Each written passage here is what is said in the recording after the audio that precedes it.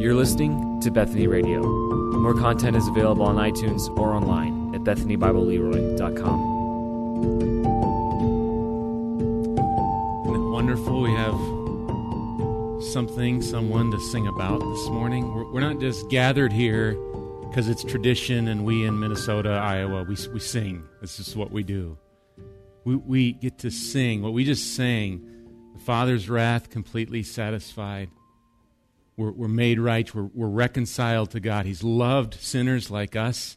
We have something to sing about. That's what's wonderful about singing together, and we're glad to do it together again. But those reminders, the singing, God uses our mouths and instruments to direct our hearts towards Him again. So praise the Lord that they're not just good tunes, not just what we've done, but that lead us to Him. So invite you to take your scriptures again in front of you, or in the chairs. If you don't have one, turn to the book of Philippians 3. We are it maybe for some of you going to feel slowly going through chapter 3 here. We are quite slowly. There's just some things to wrap our minds around and try to understand and sort out and think through.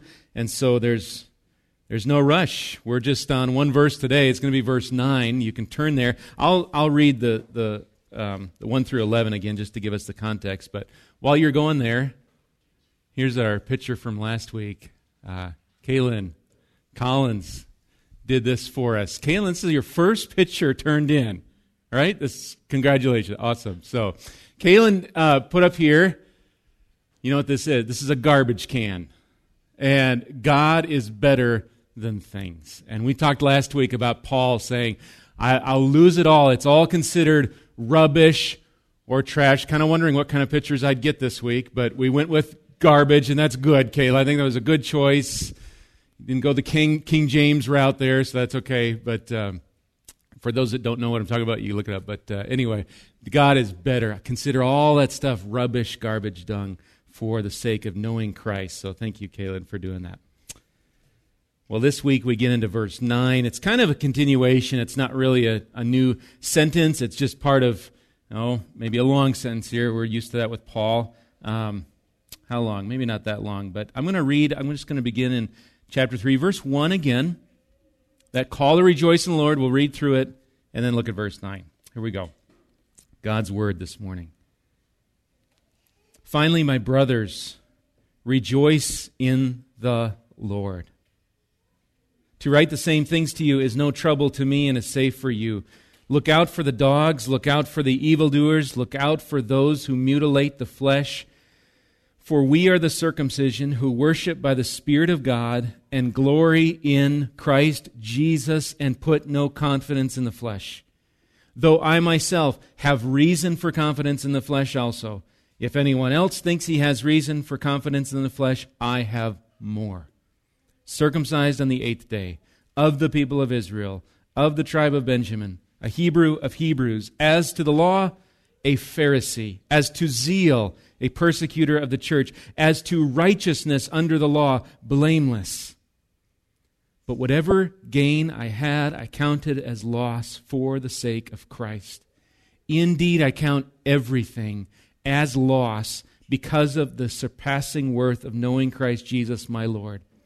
For His sake, I have suffered the loss of all things and count them as rubbish in order that I may gain Christ and be found in Him, not having a righteousness of my own that comes from the law, but that which comes through faith in Christ, the righteousness from God that depends on faith, that I may know Him and the power of His resurrection, and may share His sufferings, becoming like Him in His death, that by any means possible I may attain the resurrection from the dead. Let's pray again. Lord, this is your word. We just recognize it is sufficient for us. It's what we need, and particularly we are in verse 9 today, and I'm praying, Lord, that you would use, again, my words that are just man's words to point to your word, your true word, your infallible, inerrant, lasting, forever word that's sufficient for us today. Ground us, Lord, as a people in your word. And Lord, as we study even just one verse, and we'll go other places today, Lord, but I pray as we study your word, we would believe what we're reading. We wouldn't just look at it as an ancient document, some kind of pep talk for the Christian life. This is words of life that we're looking at today. This is our hope. Our hope hangs on what we're looking at today. And so, Lord, help us to hope in you. By your Spirit, lead and guide us, we pray. In your name, amen. Well, before we get into the text itself and look at this, I want to think today a little bit about the word righteous. You saw it in verse 9, righteousness, that word righteous. It's a word scattered throughout Scriptures. I didn't do a count how many times, but it applies. When you think of righteous, you think of God is righteous and man is to be righteous. So it can apply to both. God himself is the righteous one.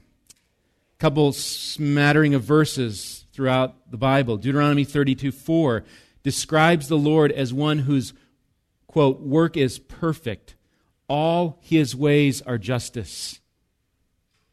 A God of faithfulness and without iniquity, without sin, just and upright is he. That's who God is. The Psalms describe God as a righteous judge. Not just any judge, he's a righteous judge who feels indignation, goes on to say anger, every day. He's a God, Psalm 9:8, who judges the world with righteousness. He judges the peoples with uprightness. That's how he judges. Is it righteous? Upright? That's how the judge judges, the righteous judge. Psalm 11:7 says, the Lord is righteous. He loves righteous deeds. Psalm 92:15, there is no unrighteousness in him. Psalm 118:20, God has a gate, and only the righteous shall enter through it. His rules are righteous. He's forever righteous. All his ways are righteous. His hand, what he does, is righteous. God is a righteous God. What about man's righteousness? Just a couple places. Psalm 1 may come to mind. Therefore the wicked will not stand in the judgment, nor sinners in the congregation of the righteous. For the Lord knows the way of the righteous, but the way of the wicked will perish. In order to stand in the judgment before the Lord, one must be righteous. It's the righteous one whom the Lord knows. Or Psalm 5:12, the righteous are blessed. It says, for you bless the righteous, O Lord. You cover him with favor as with a shield. So those who are righteous are known by God. They're secure in God. They're blessed of God. To be righteous in reality is, to use the word to define it, is to be what? Right. To be right. To be upright.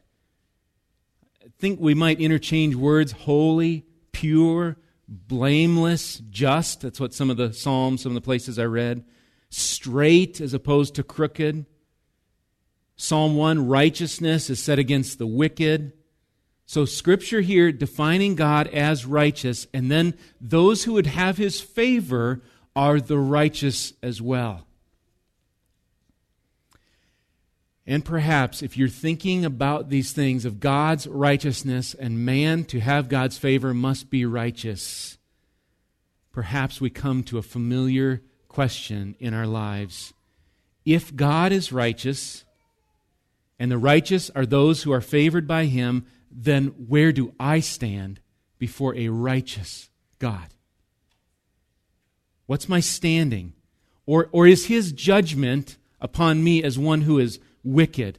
How do I stand before this righteous judge of the universe, God of wonders beyond our galaxy? He's the righteous judge. How in the world will we stand before this judge?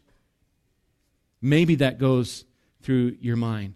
In Philippians language, where we're at, we could ask, what's your confidence before this righteous judge. Our passage and this section kind of present two paths of confidence. I'm not saying they're both equal, but there's two paths. The first one appears right, looks like a good path, but ultimately that path of confidence will not save. But there's a second path that in some ways just looks way too good to be true. Look again at our verse. It's hard to start right at verse 9 because it's kind of a part of a sentence there. So let me just start it back in verse 8, just midway through verse 8, and I'll just read 9. I'll read it a couple times, we're familiar, but midway through verse 8, Paul says, "For his sake I've suffered the loss of all things, count them as rubbish, in order that I may gain Christ." And now here's kind of our focus for this week. "And be found in him, not having a righteousness of my own that comes from the law." Now we'll just stop there. This not having a righteousness of my own that comes from the law, being found in Christ. Now, from the text here, I don't think Paul's offering two competing ways to be righteous. You choose. If you want to take, path A, you can, path B. Not that type, but there are two ways that I think can be looked at, or ways that man may seek righteousness. And the first way is the way of the law and the flesh. So two ways, if there's a way of righteousness, the one Paul's bringing up, there's the way of the law and the flesh. It's the way Paul had lived before he came to Christ. It's the way he had lived his life. I think that's what he's getting at in verses 4 through 6. Again, if anyone's going to have confidence to be righteous before God, it's Paul. Again, he's got the right background, the right pedigree, right actions, right ways. But Paul now, he's found Christ, and he's explaining to the Philippians that he considers everything else a loss, even all those things I could put my confidence in, it's all a loss compared to the surpassing worth of Christ. In our verse, it's not having a righteousness of my own that comes from the law. As I read the context, maybe, if you're thinking here, you might have this question. Didn't Paul just say in I think it's verse 6, right? Didn't he just say he was righteous under the law? He was blameless? And so now he's kind of changed? Is he talking? Now he's saying, now there's not having a righteousness of my own that comes from the law. Until Paul was confronted with the one he'd been persecuting, Jesus, on that road to Damascus, Acts 9 speaks of that.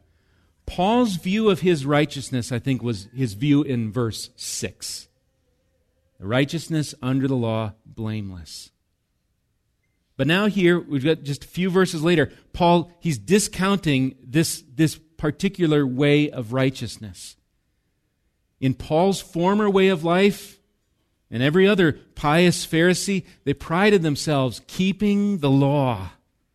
At least I'm not like so-and-so. Justifying themselves. And I think as Paul here gave his list of qualifications in the flesh and that of righteousness under the law, being blameless, it was according to his view of himself. This is how Paul saw himself, blameless. We're going to go to a passage, and you can start on your way there, Romans 3. I love how Scripture... So we're in 1 verse 9. We're going to just kind of go to Romans 3 as kind of our commentary today. So I'll reference a few other commentaries, other authors, but the best commentary is Scripture. And so Romans 3, I think, will be helpful for us, amongst other places, to think about righteousness today. This theme, righteousness, law, faith even. Because for Paul, what he writes here, and I'll be starting verse 9, what he writes is really a turn from where he would have used to have been. So look at Romans 3. I'm going to read chunks of this, so just bear with me. Romans 3, 9 through 20. Now that maybe I've got you're thinking about righteousness, the law, faith, all these sorts of things. Do we trust in that? Is there a blamelessness that we can do? Here's what Paul would say in Romans 3. He says this, "What then? Are we Jews any better off? No, not at all, for we have already charged that all," What's he mean by all? He means Jews and Greeks are under sin. And now he quotes a psalm here, as it's written, none is righteous. There's our word. No, not one. No one understands. No one seeks for God. All have turned aside. Together they become worthless. No one does good, not even one. Their throat is an open grave. They use their tongues to deceive. The venom of asps is under their lips. Their mouth is full of curses and bitterness. Their feet are swift to shed blood. In their paths are ruin and misery, and the way of peace they have not known. There is no fear of God before their eyes. Now we know that whatever, Paul says, the law says, it speaks to those who are under the law so that, purpose there, so that every mouth may be stopped and the whole world may be held accountable to God. For by works of the law, no human being will be justified in his sight, since through the law comes knowledge of sin. So the law speaks. It indeed speaks. And when it speaks, Paul says, mouths are stopped. Mouths that would claim a self-righteousness, a self-justification. I can do this myself. No law-keeping is going to justify or declare you righteous in the courtroom of God, since the law brings us knowledge of sin. So we can't go in that courtroom and say, I'm righteous. Even if we just read through Jesus, the Sermon on the Mount, he talks about that, doesn't he? Maybe in your Bible reading you've read through the sermon. Chapter 5 is where this is at, but other places in Matthew where Jesus speaks there, he talks about the heart of anger. It's not just that you've not murdered somebody, it's the anger in your heart. Or it's adultery. It's not just the adultery, it's the lust in your heart. Or pride in one's religious duties. Look at, I'm praying. Hey, look at, I'm praying. Or I'm fasting. Hey, everybody, look at what I'm doing. Paul's declaration here in Romans 3, none is righteous, not one. As long as we compare our righteousness to others, we're going to find, I think we might find some sort of justification. But when we compare our righteousness to the holiness, to the uprightness of our God, we find ourselves wanting. His righteousness is the only standard that matters. At first, it might appear, even as we think of Psalm 1, the righteous and the wicked and these sort of things, somehow with enough duty, enough kind of oomph, enough willpower, we can seek after a righteousness and a blamelessness. But again, we fall short, as we'll read in a little bit in Romans 3. On our own, we should be fearful to stand before the righteous judge, the Lord. On our own. Now, we're going to head back to Philippians briefly, and we'll come back to Romans 3. So, Philippians 3. And now let's just look at the second part of verse 9. That's two types of righteousness. Here's a righteousness, law in the flesh. Paul's just discounting it all in Romans 3. Nobody's righteousness. The law brings out your sin. When the law said, do not think this way, I automatically thought that way. But now look at the second part of verse 9. So, verse 9 again, kind of midway, Paul wants to be found in Christ, not having a righteousness of my own that comes from the law, but, now a comparison here, that which comes through faith in Christ, the righteousness from God that depends on faith. You see it here in this text where it says, but that which comes through faith. There's a righteousness Paul thought he had on his own that came from the law, but, you've got the word but right there, there's a contrast, and it's a big, kind of, if you could put capital letters around B-U-T, but there's a righteousness that comes through faith in Christ. Paul calls it here a righteousness from God that depends on faith. So a question. So now there's a righteousness coming from law, and there's a righteousness coming through faith. Did Paul just replace works of the law with another work called faith. Is that what he kind of just did, a swap of works? Not the law, but now you got to do something. It's faith. Again, I, in my flesh, ourselves, we cannot earn favor with God. But the temptation when we see faith here, I think, at least for me, is to go right back to a man-centered view of salvation. In other words, what do I have to do? Okay, all right, Paul, I don't have to do the law, but now there's faith. Now I got to do that thing. But the beauty of faith is that it is not a work. And this, I think, just has to be clear to my heart and to your heart. Faith is not a work. It's not a merit. It's not the quality. I think D.A. Carson has talked about this. It's not the quality or quantity of your faith that matters. Otherwise, it's how you would earn righteousness. But what is it? It's who your faith is in. We've said it before, right? The object of your faith. That's what matters. If your faith is in your faith, and that's when it becomes the work, like, is it good enough today? It seems wanting, it seems small, that sort of thing. Now I'm resting in what? In faith. I'm not resting in Christ. Head back to Romans 3. And now let's look at it further. Having thought about that, we've looked at sin, none is righteous, the law, comes knowledge of sin. Now for some more commentary here in Romans 3, and this will finish out the chapter 21 through 31 then.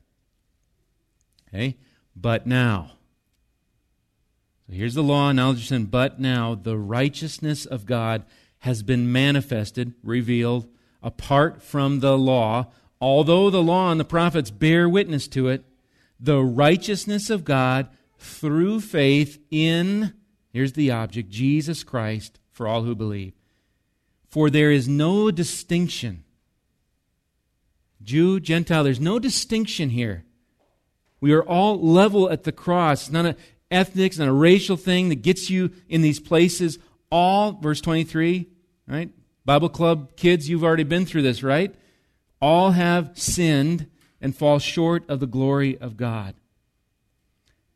There's our sin, that's what we've done, and are justified by His grace as a gift through the redemption that is in Christ Jesus, whom God put forward as a propitiation by His blood.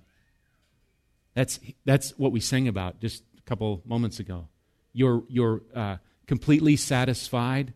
Your wrath, the Father's wrath, completely satisfied. That's the idea of propitiation. It's a great word. God put forward Christ, this satisfier of wrath in Christ by His blood to be received by faith. This was to show God's righteousness, because in His divine forbearance He had passed over former sins. It was to show His righteousness at the present time, so that He might be just. Okay? God does not become unjust when He saves us. He's just, and He's the justifier of the one who has faith in Jesus. And so Paul asks, then what becomes of our boasting? It's excluded. By what kind of law? By a law of works? No, but by a law of faith. For we hold that one is justified by faith apart from works of the law. Or is God the God of Jews only? Is He not the God of Gentiles also? Yes, of Gentiles also, since God is one, who will justify the circumcised, I think Jew, by faith, and the uncircumcised through faith. Do we then overthrow the law by this faith? By no means. On the contrary, we uphold the law, Paul says. The law is upheld because the one who we put our faith in, Jesus Christ, is the righteous one. It's upheld because He's the one whom Paul would lose all gain to be found in Him. Remember from Matthew 5:17, Jesus says He's not come to abolish the law or the prophets, but to fulfill them. What we could not fulfill on our own, our working, our striving, is what Jesus Christ has done. So then how How is God's righteousness accounted to us? So that we have this righteousness of God that Paul talks about back in Philippians 3. Comes through faith in Christ, the righteousness from God that depends on faith. The technical name for kind of what we're studying today in theology would be justification by faith. It's the act of God, the righteous judge, declaring us righteous, not on the merits of our own law-keeping, but solely on the merits of Jesus Christ alone. Praise the Lord. That's how we're justified. Justification comes by means of, through faith, where? In Christ, the righteous one. Paul says, Romans 5:19, just a little further even, where Milt had read this morning. He says, by the one man's disobedience, the many were made sinners. That's you and I. Through Adam, through his disobedience, we were all made sinners. We're all unrighteous. So by one man's obedience, who? Jesus Christ, the many will be made righteous. This is good news for sinners. Jesus lives and he fulfills the law perfectly. He faced temptation, he prevailed. Fulfilled the law and the prophets. God says, this is my Son in whom I'm well pleased. He's the unblemished Lamb. His blood atones for our unrighteous, sinful deeds. He redeems us. He buys us back from our sinfulness.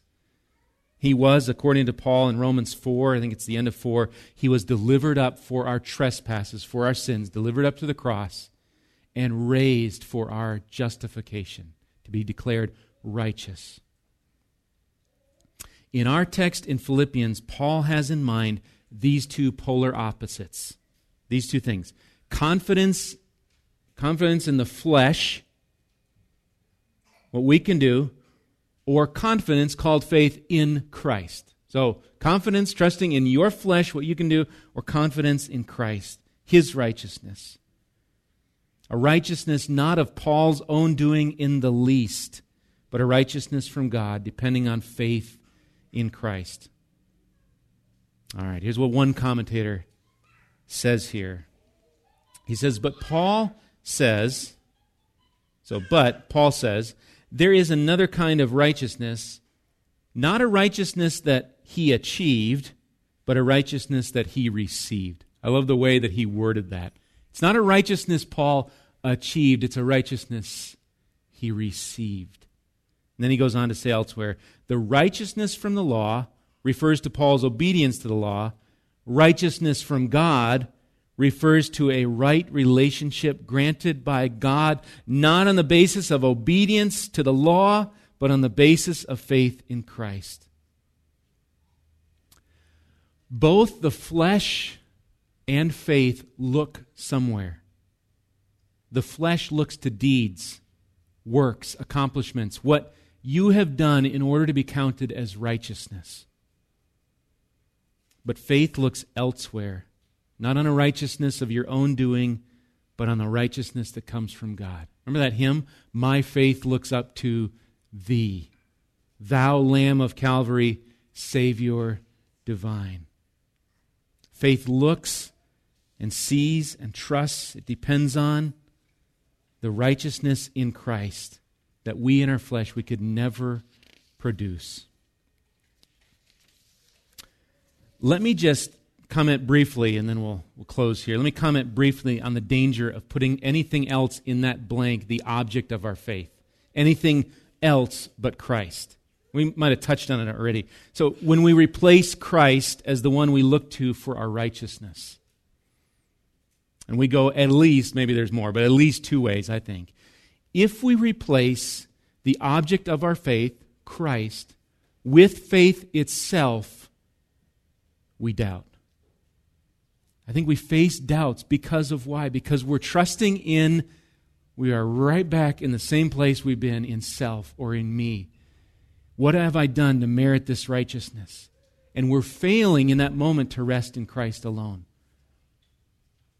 And we're examining our faith. Is it good enough? Did I say it the right way? I know I prayed. I hope it's the right way. That's some of your stories. That's my story.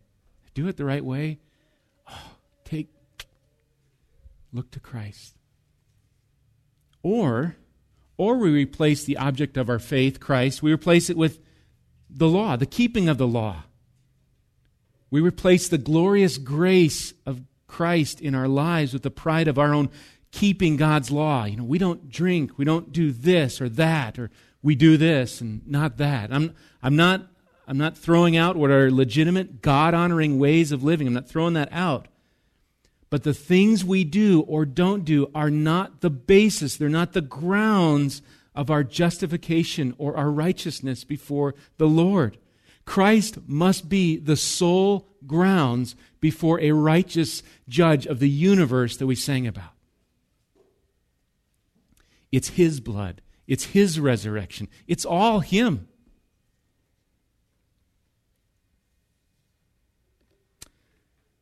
So whose righteousness are you depending on to stand in the presence of God today?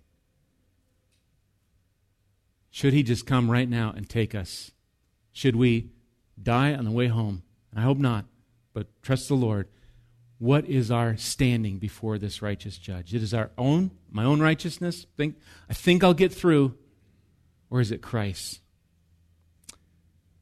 My study Bible has this comment here. It says, to be a Christian means one has traded in his polluted garment of self-righteousness. We thought it looked so good. I was doing so well. He says, trade that polluted garment in for the perfect righteousness of Christ. Quoting again, the Christian, he ceased striving and now rests in the finished work of Christ. Is that you today? Let me just remind you, Jesus' words. Listen to His words, Matthew 9:13. We're quoting Matthew a lot. So, remember what He said? For I came not to call the righteous, but sinners. Because it's sinners who are justified, declared righteous by the righteous Lord, the judge, on the merits of Christ's righteousness. So what's the application? If you're in Christ, if you're not in Christ today, may you repent and place your faith in Him. If you're in Christ, you know Him as Savior. What's the application? Is Pastor Mike going to say, well, now here's some things to go do. Here's what you got to change. No, I think the application is just joy. Be joyful. Sing loud. Sing on your way home. Sing in the shower. Rejoice. Jump up and down. For our righteousness is not found in us. A righteousness you could never earn is ours in Christ. Think of the Psalms, Psalm 1, or any of the Psalms you can read. It speaks about the righteous man, and we read through there and go, I wish I could read this Psalm. It's talking about a righteous one. Are you in Christ? On your flesh? No, you're not righteous. In Christ, yes, His. In exchange for His righteousness. You can call on God as Father. You can approach His throne. I keep going back. The God of the universe, you may come before His throne at this very hour and plead before Him and pray and seek Him and say, Lord, I'm struggling with this. My day's awful. I don't know about this situation, but I can talk to God. I'm reconciled. You can enjoy His presence. And enjoy it, not fearful, but enjoy it in the righteousness of Christ. All glory is the Lord's, right? It's Christ for His glory that He's done for us. Let me pray for us. Jesus, thank You. Thank You. A song, Lord, that we might sing for eternity.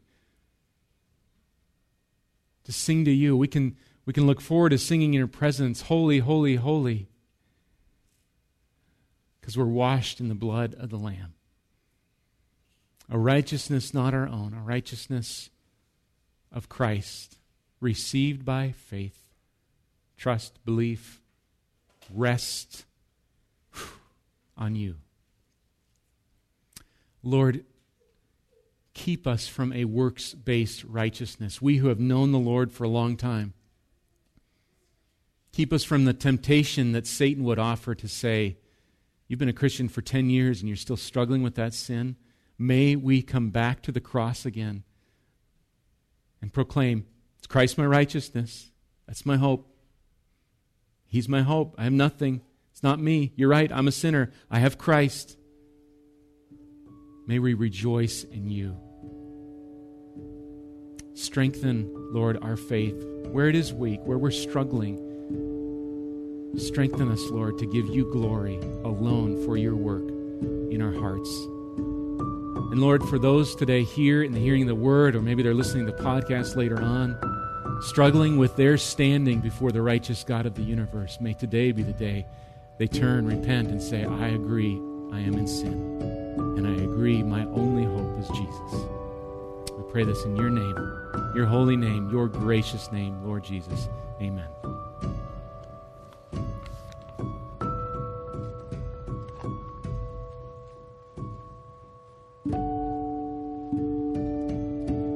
You've been listening to Bethany Radio, a production of Bethany Bible Church in Leroy, Minnesota.